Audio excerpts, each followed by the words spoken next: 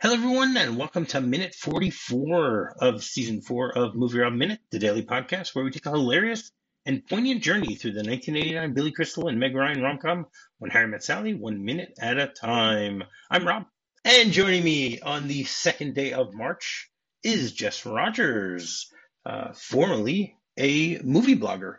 Welcome back to the show, Jess. Thanks for having me, Rob. It's great to be here. Yeah, we've had a great conversation all week that I could just say anything to you. You know, Well, yeah, I mean, we're friends. of course, of course. So minute 44 begins with Sally joining Harry in a squat and ends with Jess getting ready for another hit as Harry tries to explain. So, Harry looks a little distraught after yesterday's minute where he was talking about the fact that he actually met, he was out on a date with somebody who was also studied in a Big Ten school. And he crouches down and starts, pulling the carpet a little bit. And Sally joins him and crouches down also and looks at him and says, "Harry, I think this takes a long time. It might be months before we're actually able to enjoy going out with somebody new. Yeah, and maybe even longer before we're actually able to go to bed with someone new. Oh, I went to bed with her." Then Sally looks at him and goes, "You went to bed with her?" "Sure." And then she goes, "Huh." She's definitely taken by surprise here about this whole thing. Yeah. I love the fact that I mean, again, this is just, was it 20 seconds? Not even 20 seconds of this minute. Or it's about 20 seconds. And, Sally really thinks she has this whole thing figured out. That there's a process and it's going to take a little bit of time and you have to go through, birth pangs of getting back into the dating and stuff like that. And Harry just completely blows that out of the water by saying, "Oh yeah, of course I slept with her." Like, why wouldn't I? Right. He's more or less like, why wouldn't I? Yes, you're right. He almost goes that far to say, "No, of course I would." Yeah. Like, why would this be a thing? Like, why does it matter? That type of thing. And he also says it very matter of factly. It's like he's basically saying that is what you do when you go out on a date. Yeah, he doesn't even look away. Like, he doesn't look at her to say it. He just is still staring straight ahead at the carpet. Like, he's not embarrassed about it, and he's no. That's what you do. You go on a date, you meet someone, you have a terrible time, and you go and sleep with them, and then you go home. And that's it. You find an excuse. Yeah. We'll get there later, I think tomorrow, where he talks about excuses about how he gets out of there quickly. But I don't know. It's sort of painting Harry in a very strange light that when we as the viewer hear him say these things, they don't sound surprising. But Sally is still surprised by it, which shocks me, because here she's been spending time with him and, she knows what he was like beforehand. And she just doesn't expect him to respond in this casual, matter-of-factly way that, of course of course I slept with her. I had a terrible time. She didn't talk in the restaurant and she didn't like my jokes, but hey, why not? Right. Those things aren't required. Exactly. Yeah. As you mentioned earlier this week, I mean, he has a different definition of what one does on the date and what's acceptable and what's not. And what's funny is he actually mentioned the fact that this was a horror date for him. Yeah. So that what part of it was the horror? Right. This would have been a wonderfully successful date for Sally if it had gone more or less the same way and ended in this way. Not necessarily, because if the guy got up and said, I have to leave early, I don't know. Yeah, that's true. That's coming. Yeah. We'll talk about that tomorrow, but still, it's something that's it shows that they're still not on the same page.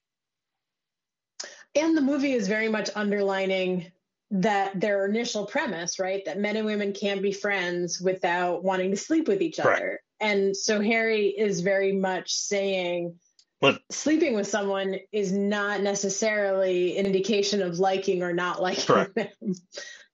Yeah. Right. That this can be part of a dating process. And so if you want to sleep with someone, it can get in the way of being friends. Correct. But he's not looking to be friends with her because she went to a Big Ten college. So, Right. Exactly. So it's pretty different. Yes. It's showing how different, you're right, Harry and Sally are at this stage. Correct. Yeah. But again, it's listening to it, it doesn't surprise me that Harry would say something like this. That's his personality. Yeah. And that Sally would be so surprised by it. Right. That she has a very defined way of being, and it's, I guess, repressed might be one of the ways. It's buttoned up. Prim and proper, maybe? Specific. Yeah, that's a good way of putting it. And at least in 87, 89, you didn't do that. Well, Sally didn't. Sally didn't. There you go. Harry apparently did. Harry did. Yeah. For sure. Exactly. Different standards. Yes. And then the shot changes, and we see a machine mechanism, and then we hear and see at the same time a ball being shot out of it, right? So first of all, it's a great angle that they give us to this. This is a pitching machine. I don't know if you're a baseball person or not, but so this is a pitching machine. A pitching machine is a machine that automatically pitches a baseball to a batter at different speeds and styles. Most machines are hand-fed, but there are some that are automatically that have an automatic feed. There are multiple types of pitching machines. You have softball, baseball, youth, adult, and a combination of both softball and baseball. When do you think the idea of a baseball pitching machine was invented? I'm going to guess somewhere 1920. 1897. Whoa, okay. That's pretty early. A mathematics professor in Princeton named Charles Hinton designed a gunpowder-powered baseball pitching machine for the university baseball team's batting practice. That's crazy. According to one source, it caused several injuries and may have been in part responsible for them firing Hinton later that year. Oh. But the machine was versatile, and it was capable of throwing various speeds with an adjustable breech size and firing curveballs by the use of two rubber-coated steel fingers at the muzzle of the pitcher. He successfully introduced the machine to the University of Minnesota, where he got a job a few years later to do that. Then you have what's known as an arm-type pitching machine that was designed in 1952 by a man named Paul Giovanoli, that was used on a driving range, where it had a metal arm mounted to a large gear, and this machine simulates the type of motion of an actual pitcher throwing balls with consistent speed and direction. So this is all really cool. The fact that they use it a lot in little leagues in order to help kids. I mean, I think it would be a little dangerous to use it in little leagues. I would expect so. I mean, how much can you use it? I guess if you can slow it down to where it would be reasonable for a little league batter to hit, that's not a bad thing. But how slow can you make it and still have a machine do it? But the excuse they use in this article as to why they use it so much in little league games is because most pitchers that age aren't able to throw strikes. So help the ball get over the plate in the right way. And it makes a lot of sense. But I never thought about the fact that they've had pitching machines for 125 years.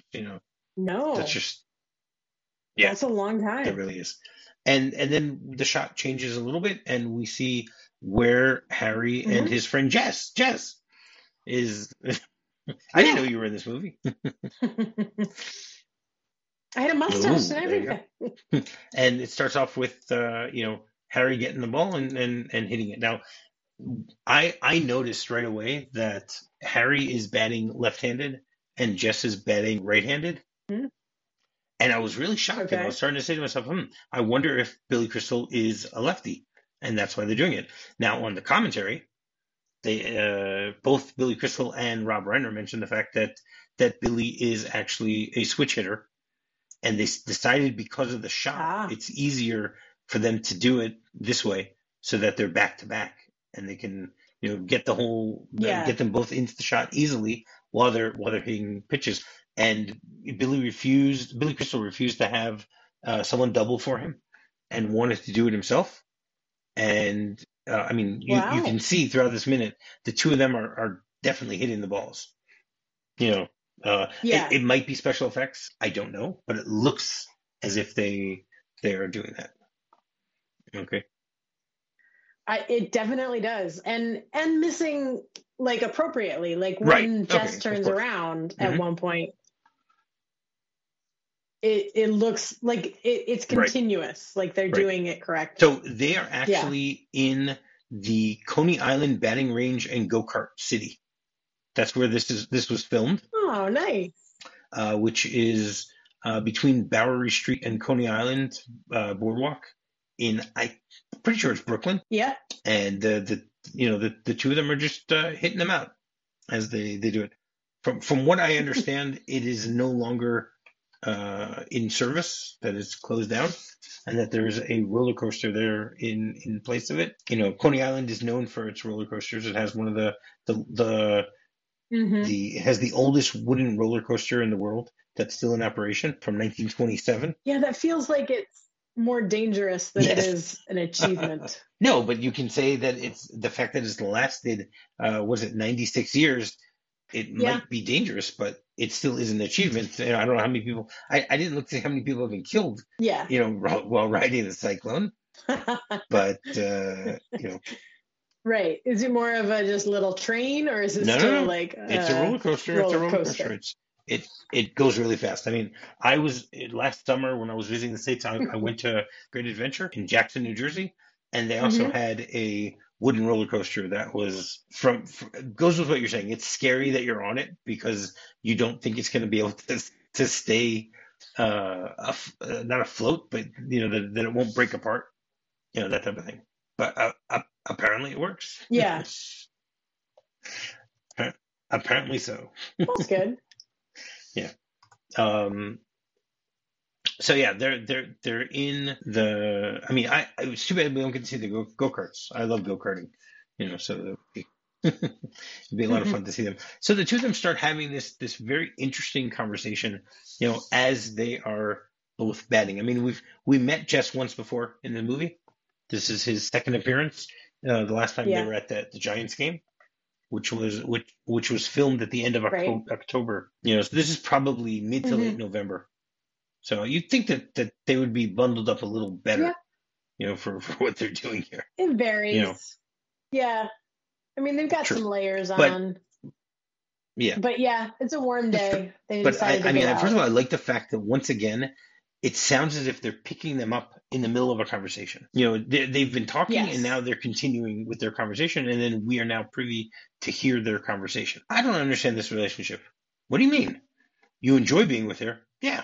You find her attractive? Yeah. And you're not sleeping with her? No. You're afraid to let yourself be happy. I don't know how that really works. Yeah, and I don't know what Jess means by that. Like, even though he says I'm a writer, he said a few weeks ago, I'm a writer, I know dialogue. This is not dialogue. You're afraid to let yourself be happy. Yeah. Is it like he likes her, he likes being with her, he should start dating her? No, what Jess is saying is, Jess is trying to say. You should be sleeping let yourself be happy. That's what he says, not dating her. So Jess is basically saying saying that if you're not sleeping with her, you can't be happy. That's what he's saying. You're right. Yeah, I see that. And then Harry turns to him and says, "Why can't you give me credit for this? This is a big thing for me. I never had a relationship with a woman that didn't involve sex. I feel like I'm growing."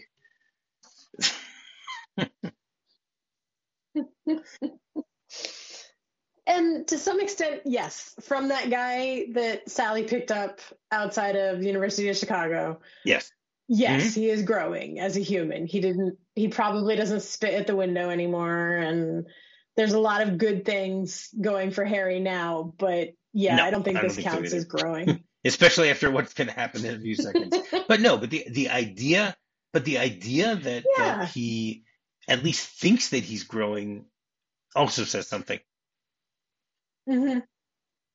Yes, I agree with that. And it says that he's really rethought that initial Right, premise that men and women can't be friends, that he's really willing to come back to this, that I've never right, tried to be friends with a woman correct. that didn't involve sex. And I think he does get credit for growing on that. I've never tried before. I'm trying Right. now. This is Exactly. worth He's saying it. that I want to be friends with her. I don't want to ruin it by bringing in the sex, which is something that Right. he has talked about for a decade now. Where you can't have that, but you Yeah. know, but he continues with that. Now, I just want to mention we talked before about the cyclone, so I quickly looked it up, and 3 people have died riding the cyclone. Okay, that's it. And again, That's it. the cyclone That's was great. created in 19, was built in 1927. The first person to die, at least according to the information I found now, was in 1985. Think about that. That's like Whoa. uh, almost 60 years. Right. Almost 60 years And, of and success. apparently what happened was is a man stood up in the middle and hit his head on a crossbeam. So that's like a Darwin Award type of thing. Yeah, I was going to say that's a Darwin moment. For sure. Yeah. And then 3 years later, in 1988, a 26-year-old maintenance worker fell while he was fixing something. He was the only passenger and was Okay, that's riding. not He really was the. riding in the back seat during his lunch break. Apparently avoiding the safety bar, he was seen standing up in the train before its descent down the first hill. He fell 30 feet, landing on a crossbeam in a lower section of the track. Again, not the fault of the wood. No, not at all. And the third one was a man, a 53-year-old man suffered several crushed vertebrae in his neck while riding the cyclone on July 31st, 2007. Wow. Again, not a hazardous place. Just he wasn't someone who should probably be riding Right. any roller He probably coaster. already had some issues or whatever it is. Yeah. Yeah. So in 1975, someone broke a record that a man named Michael Boodley, who rode the cyclone for 1,001 times over a 45-hour period. Yeah. 2 years later, someone broke his record. That doesn't take that long. Yeah. That's just amazing, the number of times someone can, the person who broke the record did it for 104 hours. Whoa. Yeah. And then 20 years later, That's intense. and then, 30 years later, this guy broke his own record. And then he rode for 405 hours and 40 minutes. And he has the record for the longest roller coaster marathon. Actually, that wasn't in Coney Island. He did that in England. But still. Okay. That's just, yeah. That's just, wow. Yeah. Right. So back to Harry and Sally, or back to Harry and Jess. Yes. Back to Harry and Jess. So, yeah. First of all, I love, again, it goes back to what we were saying earlier this week. I love that they're having this conversation while they're doing something else. It's a great back and forth between the two of them. They're both paying attention both to the conversation and to their batting stances. It definitely looks as if they both are making contact every single time. Again, it might be special effects, but it might, with Billy Crystal, I would assume it's not. I mean, I agree. One of Billy Crystal has directed a few movies, but one of them is a movie known as 61. Mm-hmm. It's a great movie. And he directed that. And that's one of the first times in a movie where you get actual shots of home runs without a cut. Oh, wow. And it's because Billy Crystal himself, is a big baseball fan. And yeah, huge. One of the things that I really like about sort of the juxtaposition of Sally and Harry addressing his living situation, and then Jess and Harry discussing Sally hitting baseballs and talking. Yeah. Jess and Harry hitting baseballs. is, can you imagine if they're just supposed to be friends and these are what friends do? Can you imagine switching those roles so that we had the same conversations, but it's Jess and Harry doing his Wow. rugs and then Sally and Harry hitting No. baseballs? Like the way having to see one and then the other, it's this weird, subtle gender norming that was going on in this. Like Sally's doing the domestic thing with him, and that's why you need female friends. And male friends, you do these athletic things together.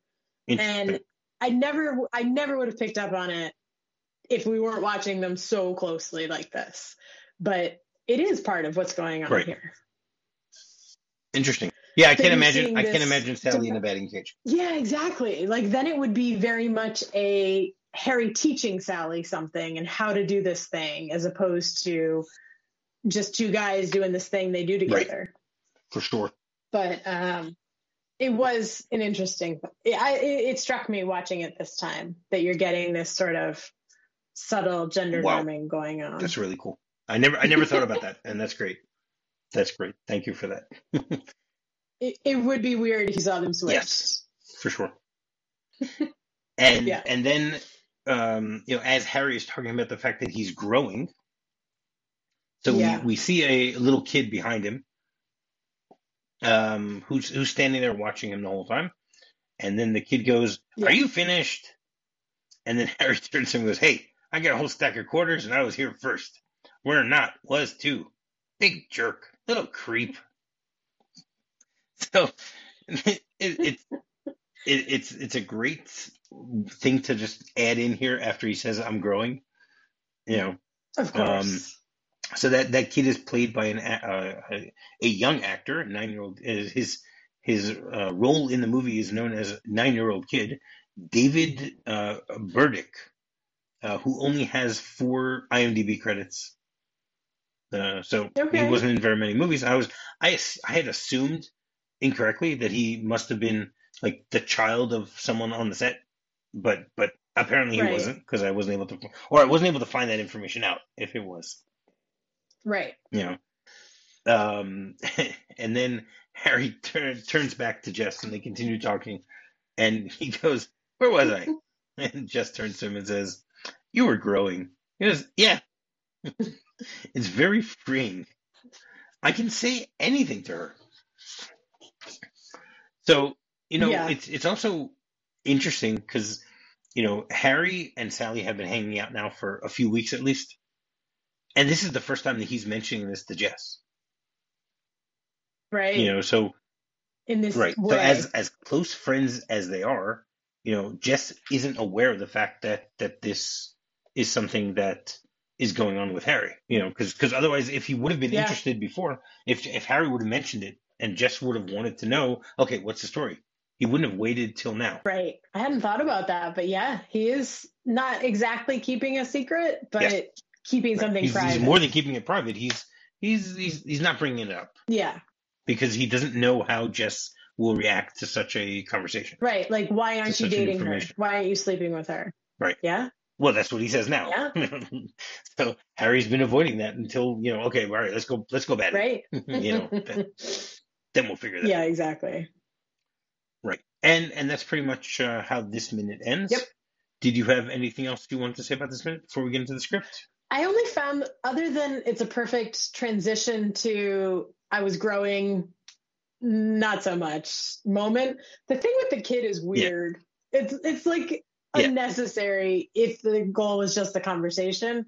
But because this movie is at heart a comedy, like it's really taking these moments and turning their ideas around all the way through. Like taking something serious, then you got to counter it with something not serious to bring it back around. And I found the moment with the kid a little odd, but I think it's necessary for the storytelling. Right. I mean, I think it's odd because you're thinking to yourself, okay, they're in a batting cage. Harry is in lane 2. Jess is in lane 3. There's another guy in lane 4. Sure. We don't know how many lanes there are here, but why is this kid angry at Harry? Right. Like, why that one too? Saying something, as opposed to saying something to Jess or saying something to somebody else. Like, why, Yeah. I mean, I don't know how. I assume it's first come, first serve here. That's the way it sounds. and the fact that Harry says he's got a whole stack of quarters, Right. because you put it in the machine and that's where you just play your video game till the you're balls done. come out of, and that's it. Exactly. That was the only thing. There's some inconsistencies there that it felt like it's only there to feed the dialogue as opposed to logic. Okay, that's fair. So the script has a few differences here. Mm-hmm. So when Sally says to Harry, and maybe even longer before, we'll be able to go to bed with somebody new, right? Mm-hmm. And then Harry says, well, I did go to bed with her. And in the movie, he says, oh, I went to bed with her. So the difference is the O and the well. Yeah. But the O makes it sound as if it's an addendum. I forgot to mention that. Right. That type of thing. And well was like, it sounds more boasting. So even that one word difference, I think, makes a little difference there. I think so. And then Sally says to him, you went to bed with her? And he goes, yeah. And she says, oh. And then they have one more line for Harry that says, is this too green? Looking at the carpet. Oh, interesting. I kind of like that. But then it does tie them to having a green carpet. Yeah, and then they cut that out, though. Yeah. So, yeah. Then the script also says that they're in a batting cage in Queens, not in Coney Island. Again, doesn't make a difference. No. It just happens to be where they found to do it. Yeah. And then Jess, before he says you're afraid to let yourself be happy, he says, what are you afraid of? Oh, that might have made that line make more sense. Yes, exactly. And then the only other slight difference is that there's two kids that are waiting for the batting cages, not just one. Okay, that would almost make more sense too if they're both bothering Jess and Harry. No, it just says that there are two kids there. Only one of them talks. The only one of them talks. Gotcha. But the fact that there are two kids the kid looks as if he's there by himself. Gotcha. Yeah, he does. So, yeah, it's a little strange.